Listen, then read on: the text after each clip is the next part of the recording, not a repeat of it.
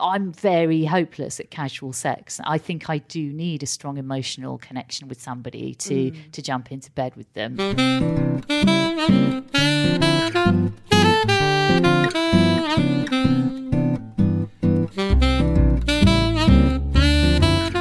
Hello and welcome to Good Sex, Bad Sex, a podcast from metro.co.uk. It's a lot like vampires, but with a lot more stalking. Do you have your equity? I shouldn't.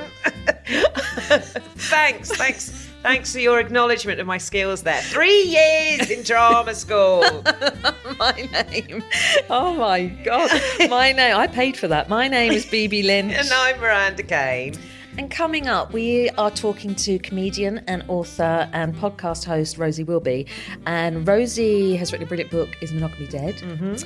And hosts fantastic podcasts. I mean, is it as good as this? Who could? They're both very good. The Breakup Monologues. The Bake-Up monologue. Breakup? Are you questioning my diction? Just because you got a chuffing equity, baby. I've got one as well. I've just been watching. There's no business like show business. Hello, I'm Rosie Wilby. I'm a comedian. I'm the author of Is Monogamy Dead? And I'm also the presenter of the podcast, The Breakup Monologues.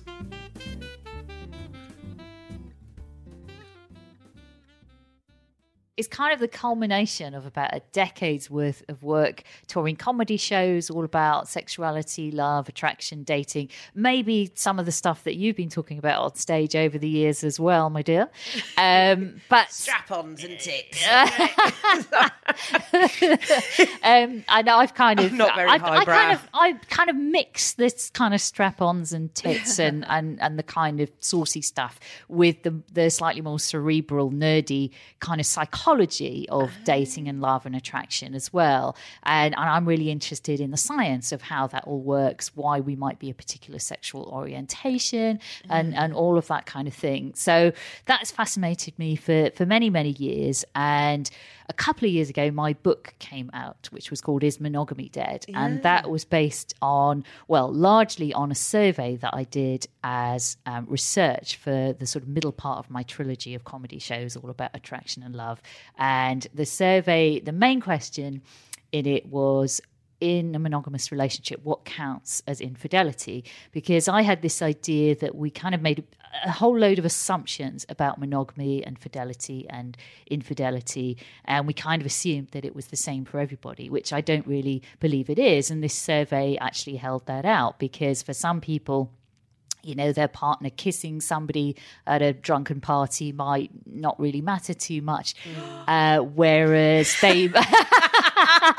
Two very different reactions. I'm just like, fair play, mate. Yeah, some people are just very chilled about it, like you. And then they might be more upset if their partner had developed strong emotional feelings for somebody, or fell in love with somebody else, or was maybe having a sort of virtual online relationship with somebody. These new behaviours we call micro-cheating. What about sitting on the same bus level as them? Up deck, what if deck. Do you mean like what if they... If they're on the same deck as someone. Is that having a relationship? Wow, you're pretty hardcore, aren't you? Yeah. BB gets worried if they escape from a basement. So. Yeah, exactly. Well, so I think it's very different for different people. Takes all different sorts, as they say. So I was quite interested in investigating that question, and the book sort of takes the reader on my journey from the relationship that I was in at the time. That was a really lovely relationship on many, many levels, but I suppose it would be fair to say was largely companionate and wasn't the kind of heady, sexy relationship that we sort of see in the media and Valentine's cards and love songs, and that we have kind of come to expect as the sort of definition of romantic love.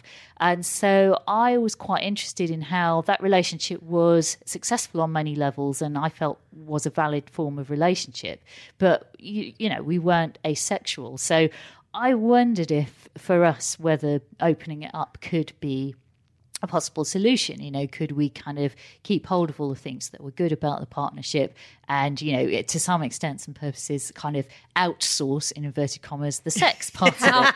Romantic. I know. I hope you called it outsourcing. Yeah, no, I didn't. But I'm trying to sort of show that, in a way, it all seems so simple when you think about it in purely pragmatic terms like that. But of course, in practice, it's completely and utterly different when emotions and stuff are involved. And actually, when we even just started talking about this stuff, it became clear it was very complex. And when I did start going out in the world to see if I could kind of flirt with other people and stuff.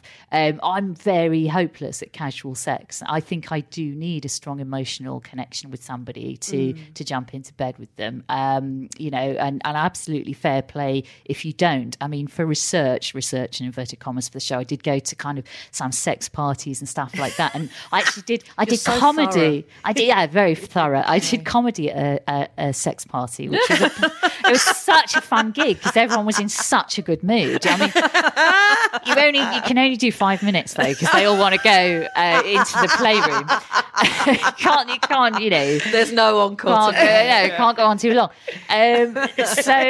So I also, there's a kind of funny chapter in the book that I like reading out a lot where I go to the lesbian sauna thinking, oh, this is going to be, hot lesbian orgy. But of course, all the women just end up having cups of tea and chatting. And it's very sweet, but it's not like the kind of the orgy that my gay men friends have when they all go to the sauna. And that, I suppose, brought up a load of questions about men and women and how we're socially conditioned to behave around sex and think about sex, and how we don't even, as women, necessarily even kind of consciously own our desires and sort of realize how huge and vast they are. There's all these interesting experiments I've read about where men and women have been shown different erotica and their arousal is measured and they kind of report their arousal as well. And for women, there's often a real disconnect. But I recently took part in some of this research because they've not done much on lesbians. And so I was sitting in this little kind of booth at the University of Essex, and I had a little kind of silicone tampon that you sort of insert, and also your pupil dilation is measured while you're looking at these images. Although I had to take my glasses off, so some of it was a bit blurry, to be honest. And you have to then kind of rate whether you would go out with this person, and they're measuring whether you were aroused by them. But the really funny thing is these different clips of sort of men and women masturbating and stuff, they were interspersed with a control clip to kind of calm you down a bit. Was it us? Well, it was nearly as good as that, BB, because the control clip was a David Attenborough nature documentary, which for some people that would be more arousing, right? I want to know which part was it like? Oh, it was there was some grass growing on the African plains. Wow! So they really went back to basics. It wasn't even like the lion shagging or anything like that. No. It was a bit of grass growing. Grass growing. But yeah, so I think the idea of that research is they're trying to find out if lesbians have, well, they say that men have more of a specificity of desire than straight women. So straight men tend to be turned on by straight women and so on, and gay men tend to be turned on by men and stuff. And then when you show all the different images to straight women, they're aroused by everything, but they might not consciously say they are. And they think that lesbians might be more specific, like men might be, but I think I kind of turned that on its head, because we looked at my arousal graphs, and my biggest peak of arousal was the graph. No, it was actually one of the men, because I was like, oh, a penis, because it had been a while, and I was just quite curious, because I don't mind looking at a man now and then. I mean, I think we can all appreciate other bodies and other people, even if it's not the person that we are always going to end up sleeping with and falling in love with and staying with. So I find it all fascinating, really. So you're intrigued by the psychology of it all, and I really like what you said about how society kind of tells us how we should feel, and what is love. It tells us what, because soul music has ruined my life. Do you know what I mean? And Paul and Linda McCartney. Yeah. Because I want their love story, that you're only ever apart because he was banged up for a drug charge for one night in their whole relationship. Do you know what I mean? I want that I'll die if you leave me kind of thing. And that's not real. No, it's not real. I mean, real relationships involve just the humdrum, mundane kind of stuff sometimes, don't they? Like who's going to put the bins out and who's going to clean the loo and all that very domestic drudgery. I live with my partner now, and we have a cat and a dog, and, so many of our conversations revolve around the dog and the cat. And you have the sort of proxy row through the dog or the cat. And, and the dynamic does change. Although, interestingly, because for my homework for a podcast that I'm going to be chatting on about film stuff, we had to watch Blue is the Warmest Colour, which I rewatched. I'd not watched it for a long time. And it does seem like Netflix have cut out one of the sex scenes, which was a sex scene I didn't like anyway, so didn't mind too much about that.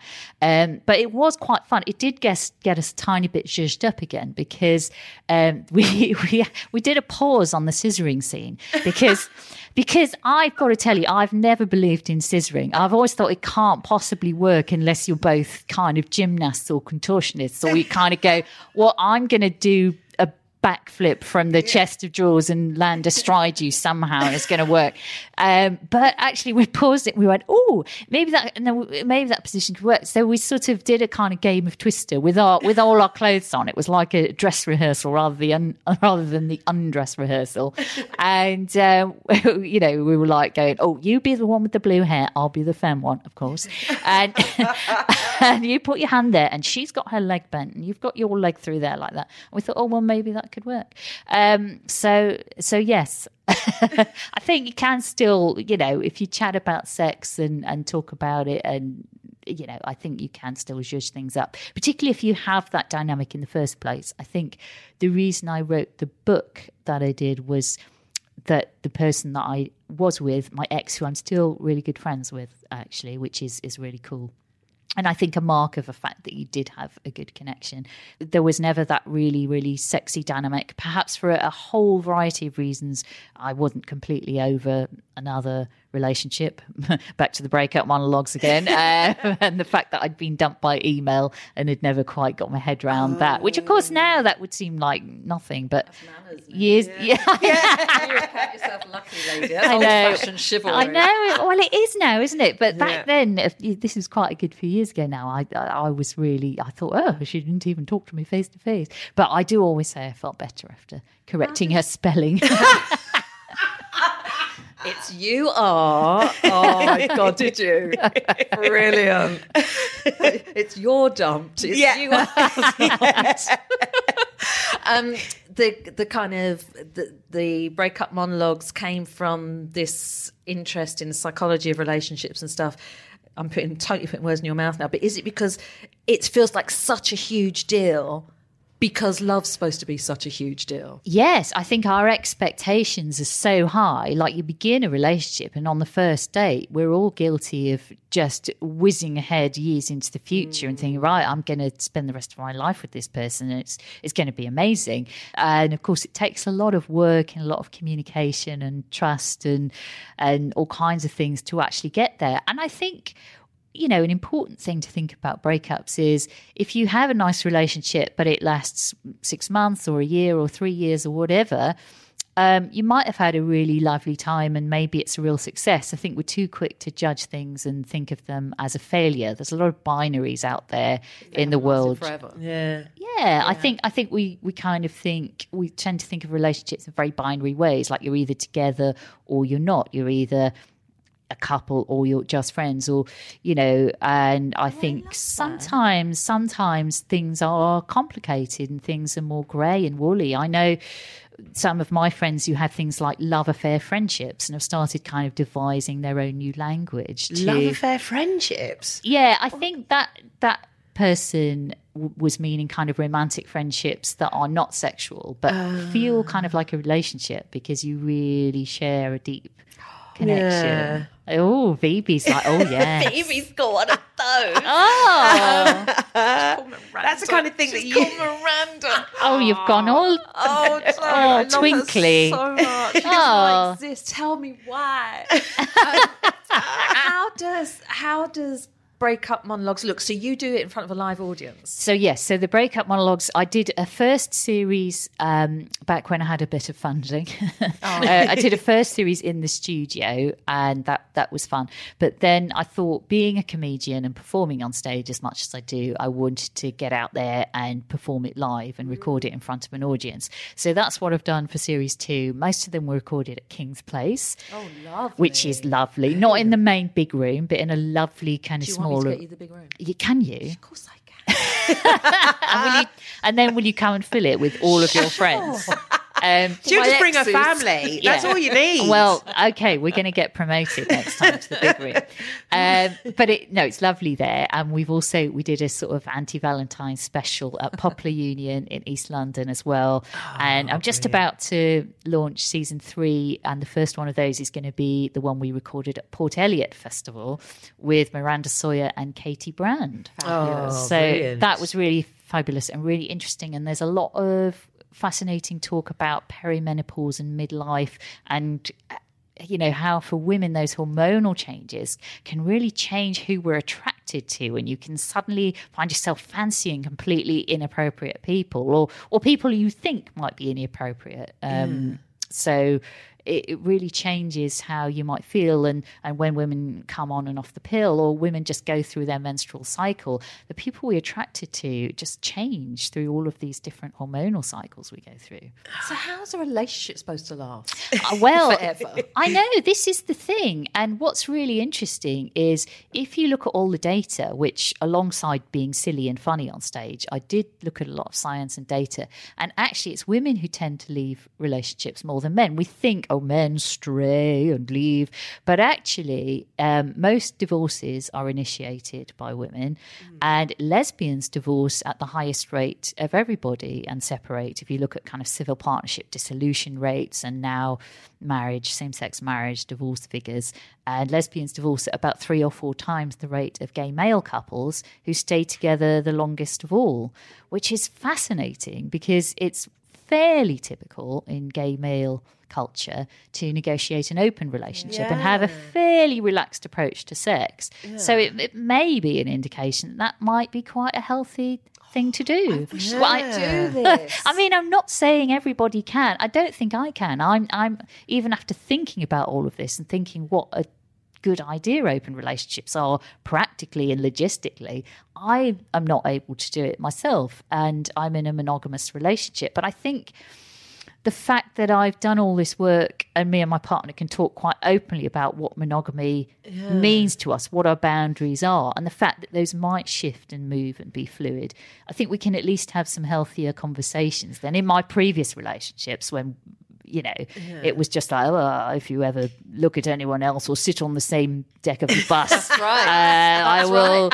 I will gouge your eyes out with a spoon. I will. Yes. You seem to make encourage What's her. the point you're trying to make? I will set up a SoundCloud page of just you snoring. Do you think you would have the relationship that you have now without doing all this research? Do you think it's changed you as a person? Absolutely. I think thinking about love more consciously has really changed my ability to recognize what I'm looking for and what I'm rubbish at and what I'm good at and what I can offer and what I can bring. And also trying to call my partner out when, I mean, she suffers really badly with PMT. She is an absolutely gorgeous dream girlfriend for about 3 weeks of every 4. and then it gets to that day where I think, oh no, it's that week. Batten down hatches. And and I think, should I move out for a week every Going on month? tour, darling. But exactly. My tour dates never kind of sync up with that time. And in fact, the period time, the premenstrual time, actually very unfortunately fell in August on the week that we had decided to have a holiday on a little boat on the river. So two women in a very confined space, both in a sort of kind of perimenopausal panic.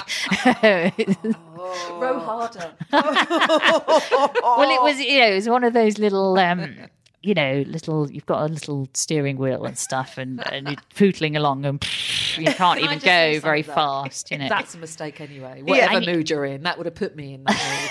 I know. She was telling me, kept shouting at me to jump off and do the locks, do the gate. And I was like, well, I'm not jumping off a moving boat onto a slime-covered ladder. What do you think I am? Oh my God. I think exactly what you're saying is true, Miranda, that you do all this research and it would change you.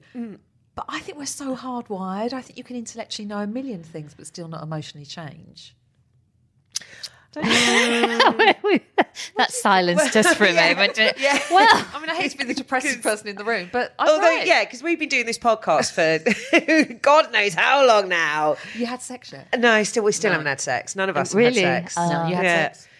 I don't even mean with each other, just like in general. Since the day we started doing this podcast, fucked us up. Haven't had an inch of cock. Yeah. Well, the pictures she paints with her words. Doesn't she? It's beautiful. Beautiful. But that's the interesting thing as well, is sometimes I worry that you can overanalyze it, because all the famous sex researchers had quite troubled sex lives, didn't they? Like Kinsey and Masters and Johnson and all of these people. It was a bit dramatic and weird for them because... I don't know so much about her sex life. Maybe you're not watching the right video. She was a one. Yeah. But I think in some ways you can start to demystify it all too much. And I quite like to celebrate in my shows the mystery of it a bit as well. And sometimes we don't have all of the answers. Yeah. Tell us about the breakup. Let's go on to this. Have you had? What's the format? Is it people's bad breakups, good breakups? Yeah. So I will always do a little introduction, a bit of comedy, a bit of stuff about love and relationships, a bit of sometimes a story of one of my old breakups, like maybe the woman that I was obsessed with at university who wasn't gay, but I mean she was bisexual for one day, but I missed it because I was on a field trip. And I'll have some stories from my kind of very naive, terrible young days. And then I will get my guests up. It's usually 2 guests, sometimes 3, and they kind of sit on a sofa. So it's almost like a sort of a kind of therapy session, but with an audience and laughs. And interestingly, we do sometimes get relationship therapists in the audience. And I thought that's weird, isn't it? If they're coming to kind of get tips from comedians about how to do their job. Tips from comedians about anything. That's a bad idea. So it's really a chat show. It's just really fun. We chat about dating, love, sex, and particular breakups. But some people have a particular breakup story. One of the most dramatic ones is a woman writer friend of mine who she broke up with her boyfriend, and he then went out and was involved in a really terrible car accident that day, and he was in a coma in hospital. And when he regained consciousness, he had amnesia and he'd forgotten that she'd broken up with him. So she had to stay with him for a while because none of his family knew that she dumped him. And so she kind of stayed with him for ages, like another year or something. She got really bad. That's a great ploy. If someone breaks up with you, he's just like, oh no, coma. I don't remember that, darling, but I do love you. I love you so very much. I love you so very much. Yeah. And then there's another episode where we had Lynn Ruth Miller talking about dating for the over 80s, so we like to be diverse. We have all ages, all sexualities, people from all different backgrounds. So, yeah. Have you had any nice breakup stories? I'll look at your face. No, I was trying to think. No. I mean, to be honest, is there a nice way to break up with someone? To be honest, I'm probably the one who kind of has, out of all the guests and people I've spoken to, has the kind of nicest, in inverted commas, experience. Because my ex, who is the person I was with through most of the narrative of the book, is Monogamy Dead. we had a sort of conscious uncoupling. I mean, I know the term sounds a bit pretentious, but and is too strongly associated with a certain Miss Paltrow. But she didn't invent it. It was, a family therapist who actually invented it. And I think the idea of separating consciously and celebrating all the things that are good about your partnership and the friendship and keeping hold of some of those is quite a good idea. I think it's also a miracle. Yeah. Yeah, very difficult. We certainly went through a few weeks that were very challenging, but then we were okay. I don't want to break up. I think I've worked out why I don't want to be with someone. Because you don't want to break up. I don't want them to die, or I don't want the breakup. Not necessarily in that order. Yeah. You want a dog. That's what you want. Do you get audience to share their stories as well? Occasionally, yes, but not so much. It's more being just the chat on stage, to be honest. But I'm kind of thinking we might start doing that more. Yeah, we might. It's just it's a lottery, that, isn't it? You don't know what you're going to get. Yeah. I went out for a date with a guy and then he just didn't text me back. Oh, boo fucking who? Wow, that's happened to everyone. But I'm thinking about at some point doing an episode where there is a call out for people to kind of record some stories and send in, just do a compilation of just people out there rather than all my comedian and writer mates and stuff. My most recent breakup was a text. when was that? I thought it might have been a page or something. Someone threw a carrier pigeon at my head. You fucking bitch. Smoke signals. So I went to Worthing, right? So I had this thing with this bloke. Well, I went to Worthing. I've been to Worthing twice in my life. I went to Worthing, and the first time I had a weekend with this bloke, and came home, he dumped me by text. Second time I went to Worthing was for a root canal.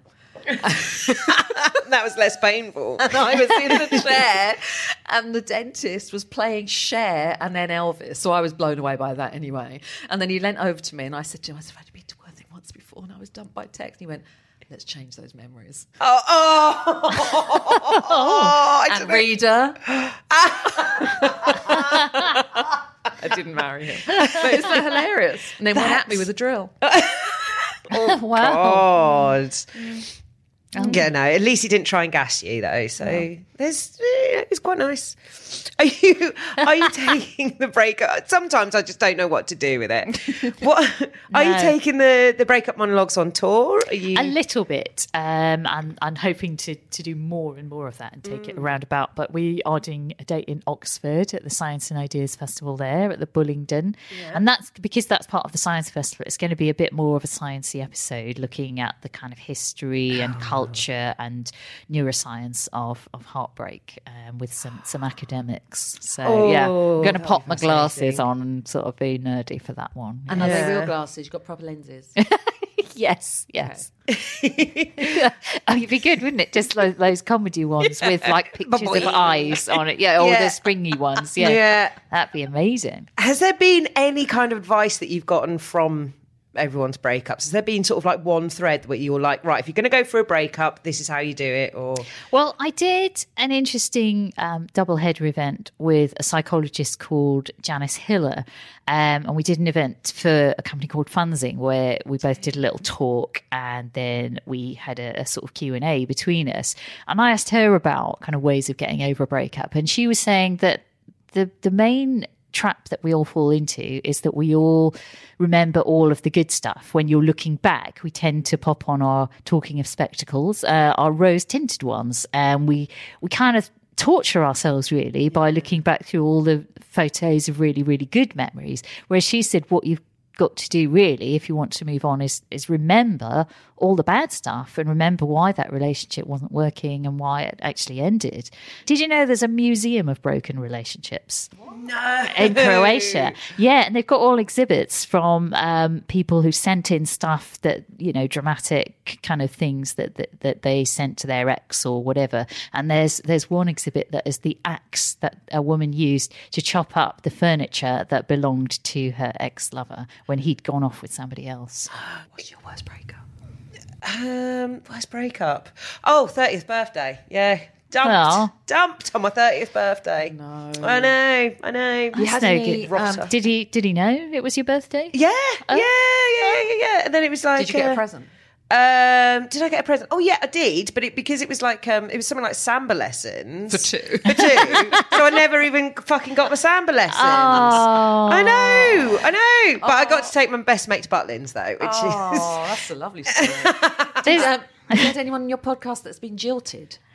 Oh, you mean actually jilted Yeah. at the aisle? No, at the altar. No, I haven't yet. Maybe I'll have to look out for somebody.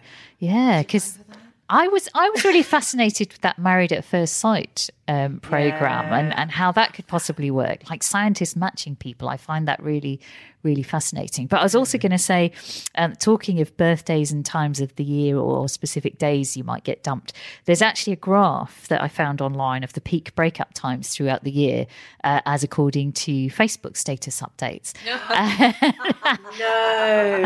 Yeah, and one of the kind of some of the biggest peaks are like New Year, just after Christmas, and just after summer holidays and stuff like that. Like when you've actually spent time together and gone, oh no, I don't like this person. But one of the mini peaks was April Fool's Day, and that'd be awful, wouldn't it? Wow, yeah. You'd be like, oh, is it a joke? Oh, it's like the coma story all over again. Where'd you go with it? Say you met someone called Bobo Leach. And Just hypothetically. and she no longer wanted to work with someone called Miranda Con. how would you advise, Bobo to get rid of Miranda? Well, I think Bobo should really think carefully because. Miranda's better than Bobo. What are you saying?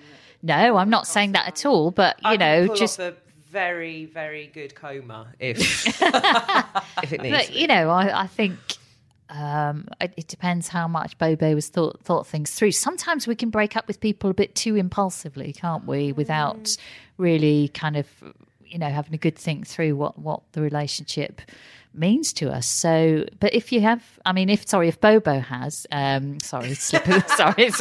if Bobo has.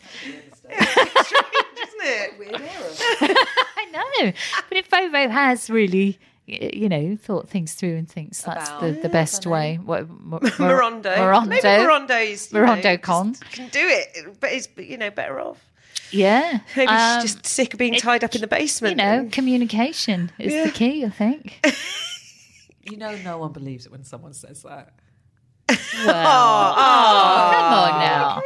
Yeah, that's a pretty important thing. I think it is. I know it's hard. Like human beings we're not very good at it, are we? But I think we've got to try. Yeah.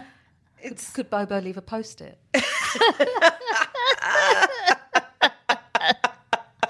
I've gone. Bye. Love you, bye. Love you, mean it. Oh. So where can people listen to the breakup monologues? It's on all of the good podcast platforms, like iTunes, Spotify, and all the places, really. And if they want to come and see it live? If they want to come and see it live, you can check me out on Twitter at Rosie Wilby, also at Breakup Monologues on Instagram. And we've got dates coming up at King's Place on October, yes, October the 11th and November the 8th, and it's October 23rd, Oxford Science and Ideas Festival as well.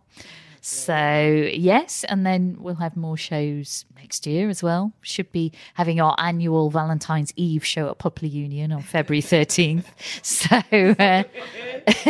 So look out for that. Is this the third in the trilogy? You were saying you were doing a trilogy, or is there 3 different books within? So there was kind of 3 different comedy shows which started things off, and then that led to the book, which had the same title as the middle part of the trilogy. And the Breakup Monologues is a kind of a follow-on to all of that, and is hopefully going to be the title of my second book, which I'm working on now. But I'm at that stage of pitching it to agents and publishers, so we'll see.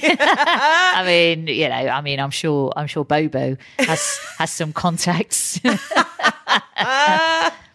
When I see her, I'll ask her. Rosie Wilby, thank you very much. Thank you.